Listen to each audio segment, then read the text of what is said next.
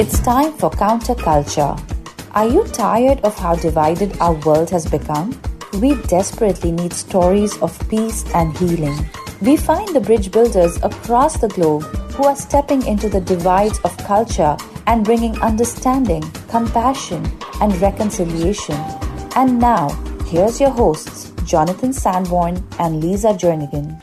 And hello again. Some chill vibes coming into the show. I'm glad. I like the chill. I just want some little drumsticks that have the little brush on them and just kind of play it's around like the on the table. jazzy stuff going on. Mm-hmm. See, I did funky for like 80 shows, but I'm putting down the funk and bringing the chill. Mm-hmm. But Lisa, this is so much. This new chapter in our show has just been fantastic. I'm loving it. Okay, you loving it? I am. This is like our 5th show together. Wow. And already. Yes. And you're not sick of me yet? Not yet. Are you sick of me? No. Okay, good. Good. A show on peacemaking. Don't be truthful in that one, okay? A show. I'm all about the truth. But a show on peacemaking where we break up on air. And exactly. Yes. Like, I don't want to work with this person anymore. Now, that would get ratings. That would get ratings. I know, right? That's okay. We're not here for the ratings. We're here for the truth. We're here because we get to talk to some of the most awesome people in town, even around the world, actually. Absolutely. People who are committed to peace and builders of peacemaking and compassion. We want to hear their stories. That's why we're here. And across from the table in our studio, we have Summer Knight. Welcome, Summer. Hi, guys. I'm excited to be here. She's like looking at us like, what have I just signed up to do? Oh, my gosh. How did you know? That's what I was thinking. I know things. What room am I sitting in right now? So, Lisa, you and Lisa go back, right? Yes. Lots of years. We do. Mm-hmm. And Summer's on a new journey. Just started it with Foster 360. And we're going to find out more about that because it's the little bit I've learned already, because you're just kind of newer in the past year on this journey is fantastic. Exactly what we're needing in our community. And so Summer and I go way back. We did a trip, several years ago to Israel, Palestine, right, where we sat and listened to different sides, not just a Jewish-Israeli side, but the Palestinian side. So you're sitting at Shabbat dinner one night with an Israeli family hearing beautiful things, and then you're sitting another night with the Palestinian family learning theirs and holding both. But what was beautiful is when we came back, Summer's like, I got disrupted. Like, I saw things, I felt things, like I can't go back to living the way I did. Right. And I don't mean to be putting words in your mouth, but I want to set you up. And she made some decisions in her life that have reflected her journey of peacemaking, which is what we've talked about. It's like, if you're really going to be a peacemaker, it's not peaceful. And it is disrupting, and it's messy. And sometimes you have to make different decisions. And so Summer's been one of those. I think she's very courageous, very brave, has made some career decisions, personal decisions that have really reflected this journey of peacemaking. So I want to start off because, I know, but I want our listeners to know. And I want Jonathan, because part of peacemaking is I'm itching to know. When you get to connect some of your favorite people, and that's what the beauty of all this is, right? This journey. So I'm glad you guys get to know each other.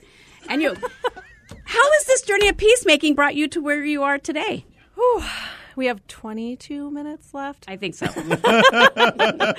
It has been all the things. It's been disruptive. It's been beautiful. It's been hard. It's been emotional. It's been, what am I doing? I need to run out of here. I think I question myself multiple times a day, but staying focused on how do I make a change in my community in a way that's better. When we went on our trip, I remember coming to you and saying 3 days in, can we stop hearing stories? I can't handle it. Mm-hmm. And then you said, why? And I had to really ask myself that question, like, why can't I hear these hard things? Mm-hmm. And the reality is the more I self-discovered, I realized I enjoyed living in my bubble. I enjoyed thinking that people chose their life. Ooh. They chose to be on the streets. They made decisions. You guys can't see me air quote, but that's what I just did. Right. And they made these decisions, and that's why they're on this path, and that's not my responsibility. Stinks to be them. Mm-hmm. And looking that shadow in the mirror and seeing where God was not present in my life was really hard. And that just started me down this curiosity. The more curious I became, the more I felt like God was opening my eyes and spaces and people, and I started to have to ask myself, instead of thinking, well, who's going to fix that? Or let me just do this and then that'll help it, Band-Aid solutions. I had to start asking, am I where I'm supposed to be? And that is a dangerous question. Ooh. Dangerous. Curiosity is an amazing virtue that I don't think we often think about in our spiritual journeys. Right. That's profound. Because you ask a question, you just might get an answer that you don't want. You can't control curiosity. Right. You can't control. You're like, Yeah. oh my gosh, now we have to do something About right? the world or ourselves. Yes. Yeah. Like, what? Maybe I'm the problem, right? Ugh. Yeah. That's a rough one. That's a rough one. That's, part of my journey. And that because peace starts within ourselves first. We can't give away what we don't own. We've always said that. And it's like, am I willing to go inside? I mean, it's easy to ask somebody else to go inside and to point out, like, here's some things I think you could work on, right? Yeah. Oh, yes, I've got lots. Yeah. But when you half ask of them yourself, are from you.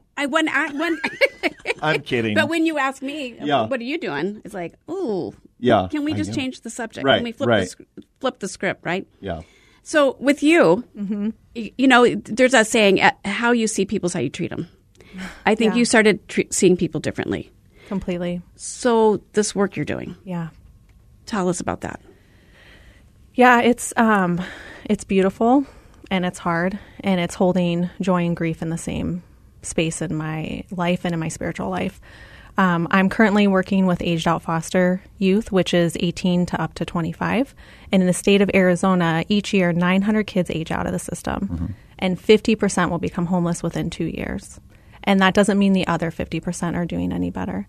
And then that's what feeds into sex trafficking, addiction, and then nationwide, I think the statistics are somewhere roughly between 33 to 40% of our chronically homeless nationwide are aged out foster youth. And so I remember being connected. I got connected to Mesa United Way, and they were telling me about this program, and I was like, well, I don't think I'm called to foster care. I'm called to marginalization in a different way. Sex trafficking, young women and adults and da-da-da. And all of a sudden, I realized I just labeled a whole group of people based on one thing that happened in their life. I didn't even stop to hear the story and to see the humanity in them. And I never asked God, is this where you want me? Wow. Yeah. That's the tough question, right? It's a tough and rough one because, again, it's that inner work. When we ask those questions, sometimes we want to ask them in a way that God shows us something that makes us feel good. And what I've noticed in peacemaking, I don't feel good most of the time. And we have to learn to be uncomfortable, right? Because we want to sit in comfort and everything's fun and, roses and unicorns and all that stuff. But it's like we have to learn to embrace being uncomfortable as part of the journey. Extremely. And, it's so easy, like you were saying earlier, it's so easy to look around and think it's everyone else's problem. But if we're looking at our community and our next generation and how do these things change, well, when did we start pouring back into that? And this is a huge population that gets unseen most of the time. There's lots of misinformation out there. And I just felt God being like, take a deeper look. Look beyond what you can see. But that creates more curiosity. I love the thing with the work you're doing, particularly with trauma, is you're looking behind the story to go, why are they responding this way? Yep. And we don't really take the time, which is curiosity, to go, why is somebody, we just label them, well, they're just, they're just an addict, Yep. right? But we don't take time to go, but why are they an addict? Exactly. Or they're making bad choices. Right. That's a big one. Yeah. Always blame them, that person's will and their choices that they make. We don't know where all this comes from. And then when you understand trauma, you understand there's so many things that are in our brain chemistry. Yep. Right? Maybe you can explain a little better than I can, but Well, it's just what we know of trauma is when we are triggered and we're seeing complex trauma. This isn't, typically people think trauma is one big bad event. And that's not what trauma is. Trauma is how we respond to a situation. And when we talk about foster care, we're talking about complex trauma because it's more than one situation that's happening. And if you can think of the worst, awful stories that could ever happen to a child, these kids have gone through it. And they've survived it. But now where are we for that? Where are we to help them put those pieces back together? It wasn't their fault. And what trauma does is it dysregulates us. It creates a change in our nervous system where we no longer are thinking through a relaxed nervous system where we can make what we would call good decisions, right? they're responding exactly how they're supposed to. So when you meet somebody that you've never seen before and all of a sudden they're yelling, they're screaming, they seem irrational, trigger. So I was at a seminar where they talked about this exact in the brain. Like let's just say I'm reaching to a stove, and when it gets hot, I pull my hand back. That's a response that my brain. So in trauma, it's the exact same parts of the brain highlight when there's certain circumstances that maybe this person has gone through. Yep.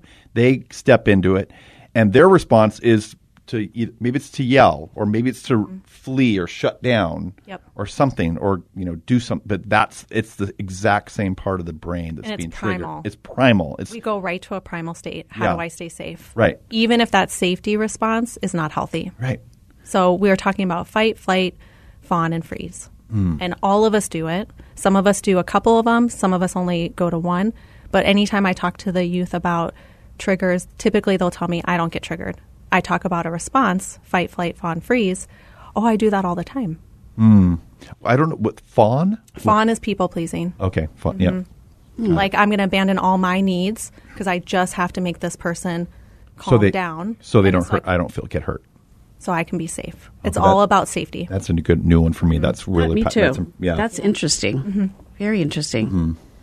Wow. So can you give us? I know you've worked with quite a few of these aging out, and you've seen. Can you just share a loose story of where you've seen asking more questions, trying to find out really what's gone on behind the scenes that's triggering? Yeah, I mean, all of the kids come in with horrific stories, and part of their survival is to block some of that out, what we would call disassociation, which can be a strength, right? It can be a strength for survival, but how do we get them to move through their trauma instead of try to run around it? Because situations are going to constantly, the body remembers, right? The body keeps the score. So we had a gal who came in, and she had gotten kicked out of every program, every shelter in the Valley, because she was raised to fight. Her parents, they would hit her quite a bit, and then they told her that that's how you handle conflicts. And so that's who she thought she was. And then everybody responded to her as that. She's just this violent, angry girl. She came to us, and we worked with her on just calming her nervous system. She was with us for 5 months, not one fight. Wow. Oh, my goodness. And she said to us, I never knew this is who I could be. I never knew this woman was here the whole time. Speaking of herself like that. Wow. Wow. It changes our identity, right? And we don't have to stay stuck in that those previous patterns because our mind shifts. Absolutely. And we can retrain the brain, right? And that's what's beautiful, right? The way we're desired is we can heal all of it. Because I think there's this misconception a lot of times. You're like, well, can somebody really be transformed or changed that will last a lifetime? It's just more of a quick fix, but can they permanently? And the answer is yes. And actually, the more you do, and I could talk about this for days, but I won't, I promise. The more you research trauma, the more you realize a lot of our health conditions we have are related to inflammation from trauma. And when we see people healing their nervous system and retraining their brain, medical diagnoses start to go away. And so it's a really we are interconnected beings. Everything touches everything, the mind, body, soul. And when we start seeing people as whole, right? And not just that one label, and we're a part of that healing, I think we can heal our community. If you're just tuning in, you're listening to Counterculture with Jonathan Sanborn and Lisa Jernigan. We're having a fantastic conversation with Summer Knight, the co-director of Foster 360. And I think this issue of trauma is just so profound. And so there's so many things and layers to it. And I think we all have more to learn. I think the science is leading here, but I think there's a lot of and so what are some things that, like a common misconception or one or two misconceptions when we think of trauma, like that maybe in churches, maybe among just kind of Joe person? I have heard people try to downplay people's traumas and the effects of it. Like, well, that doesn't sound that bad. I think there's a misconception, just what I had said earlier, that trauma is just one big bad event. And typically, when you see those floods or hurricanes, there's actually less trauma from that collectively than people who have domestic violence, who were abandoned by parents. There's also a difference between the childhood trauma and adult trauma, right?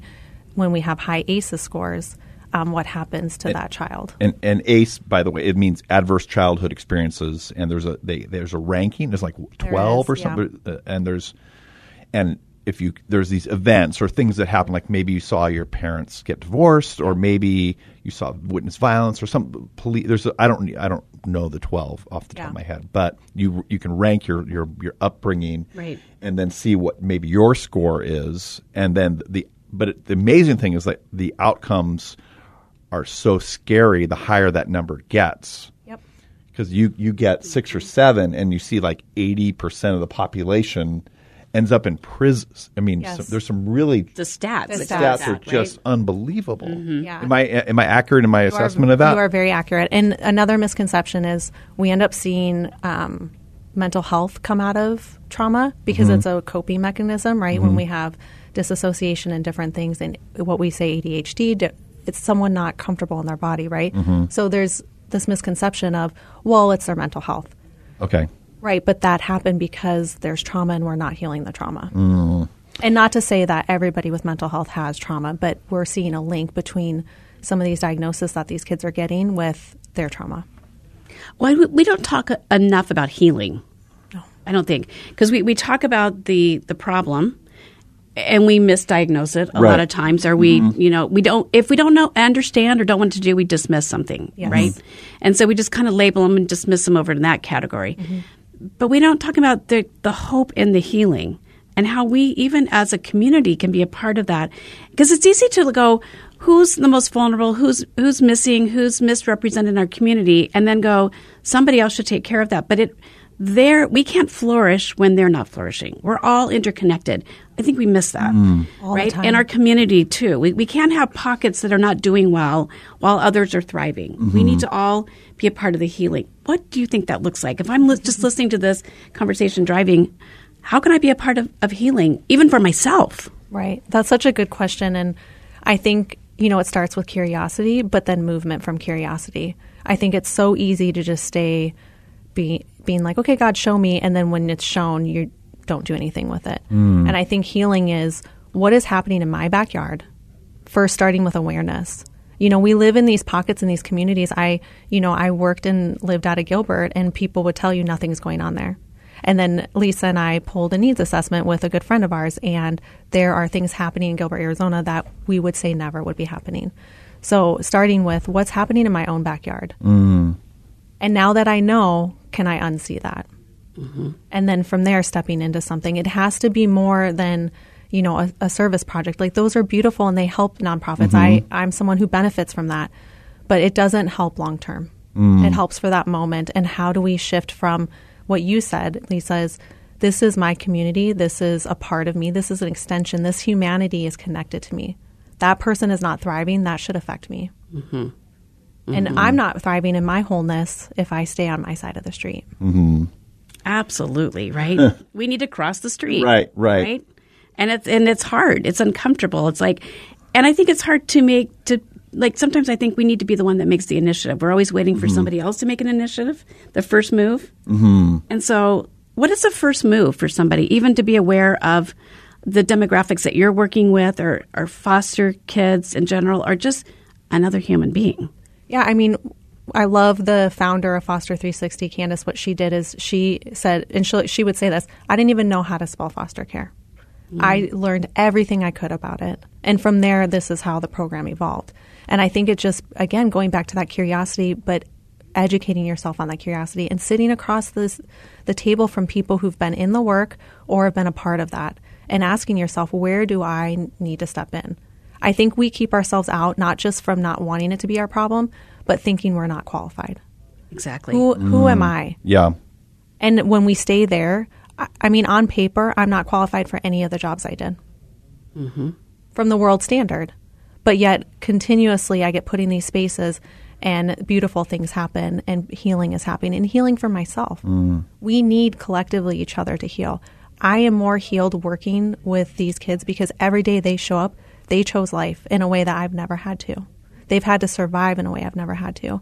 And when I look at their strength, I think, I need that kind of strength. And so I'm healing right along with them in ways that I didn't know I needed the healing. It's very co-creative. So there's this theme that we get. This is powerful. There's this theme that we get with guests that when they step into this space of healing, that because they're made aware of some issue in the world, often it's foster care in our show, but there's many others, that it causes a deep self-reflection on my own journey, whether it could be my own trauma, things that I've experienced, or maybe my own just apathy or something. Like I don't necessarily like myself as a result of stepping into this journey, but those are holy moments. Those are holy moments of awareness because of I love that word curiosity. Because of that self-curiosity and world's curiosity can reveal things in ourselves that allow us to re-engage in a new and fresh way because we know we need new healing, new ways of looking at the world. Is that? Oh, for sure. I think we're living in a time where we need something new. Yeah. In a new way. And change has already happened. Life has been turned upside down. It's a perfect time to initiate change. Yeah. New ways, right? Of seeing the world and responding. Well, and how do we breathe new life into us, right? And that's what you guys are talking about. And if nothing changes, nothing changes. And all we're going to keep doing is just piling up these problems and saying to the next generation, like, good luck. And I know I can't continue to look at my nieces and my nephews and people in my life who are younger than me and say, well, that's for you to solve. Right. Yeah. And it's not even, people aren't people to solve. It's an opportunity to step out in radical love and in a love that creates restoration in another human being, not because of me, but because I was willing to love and hold space for people who didn't think they deserved it. Because I felt that I didn't at one point either. It's about giving life, right? And what is like that, and what Jesus talked about, the abundant life. And who's not experiencing that? And why? And what can we do to step in to be that hope? Because people are living without hope so much. We ourselves sometimes, right? The stories we tell ourselves, the stories that have been written kind of in our hearts, and it's like they can be changed. They can be transformed. Yes, but it's scary because how we want to give away hope is to those we think who deserve it. Right. Ooh. And when life has, I think about these kids all the time, if we treat them as who we think they are, why would they show us anything different? Until you stop and you look them in the eyes and you hear the humanity in them. And so again, how am I giving away hope to who God's called me into and not who I want God to call me to be a part of? That's actually the gospel. Oh. You just said the gospel. Isn't that crazy? Woo! You just are a manifestation, living out really the gospel call. Sure. That Christ himself sees us, never gives us what we deserve. No. He never treats us based on that. And so thank God for that. Thank God for that, because I can look a certain way on the outside, but let me tell you these thoughts on the inside. For sure. For sure. It's rough. Yeah. We can hide a lot. Okay, let's get practical for a moment here. Because I know some of our listeners right now are listening during drive time during rush hour, right? And no, I'm not going to tell you what I'm thinking right now. Okay, don't tell me what you're thinking. Please don't.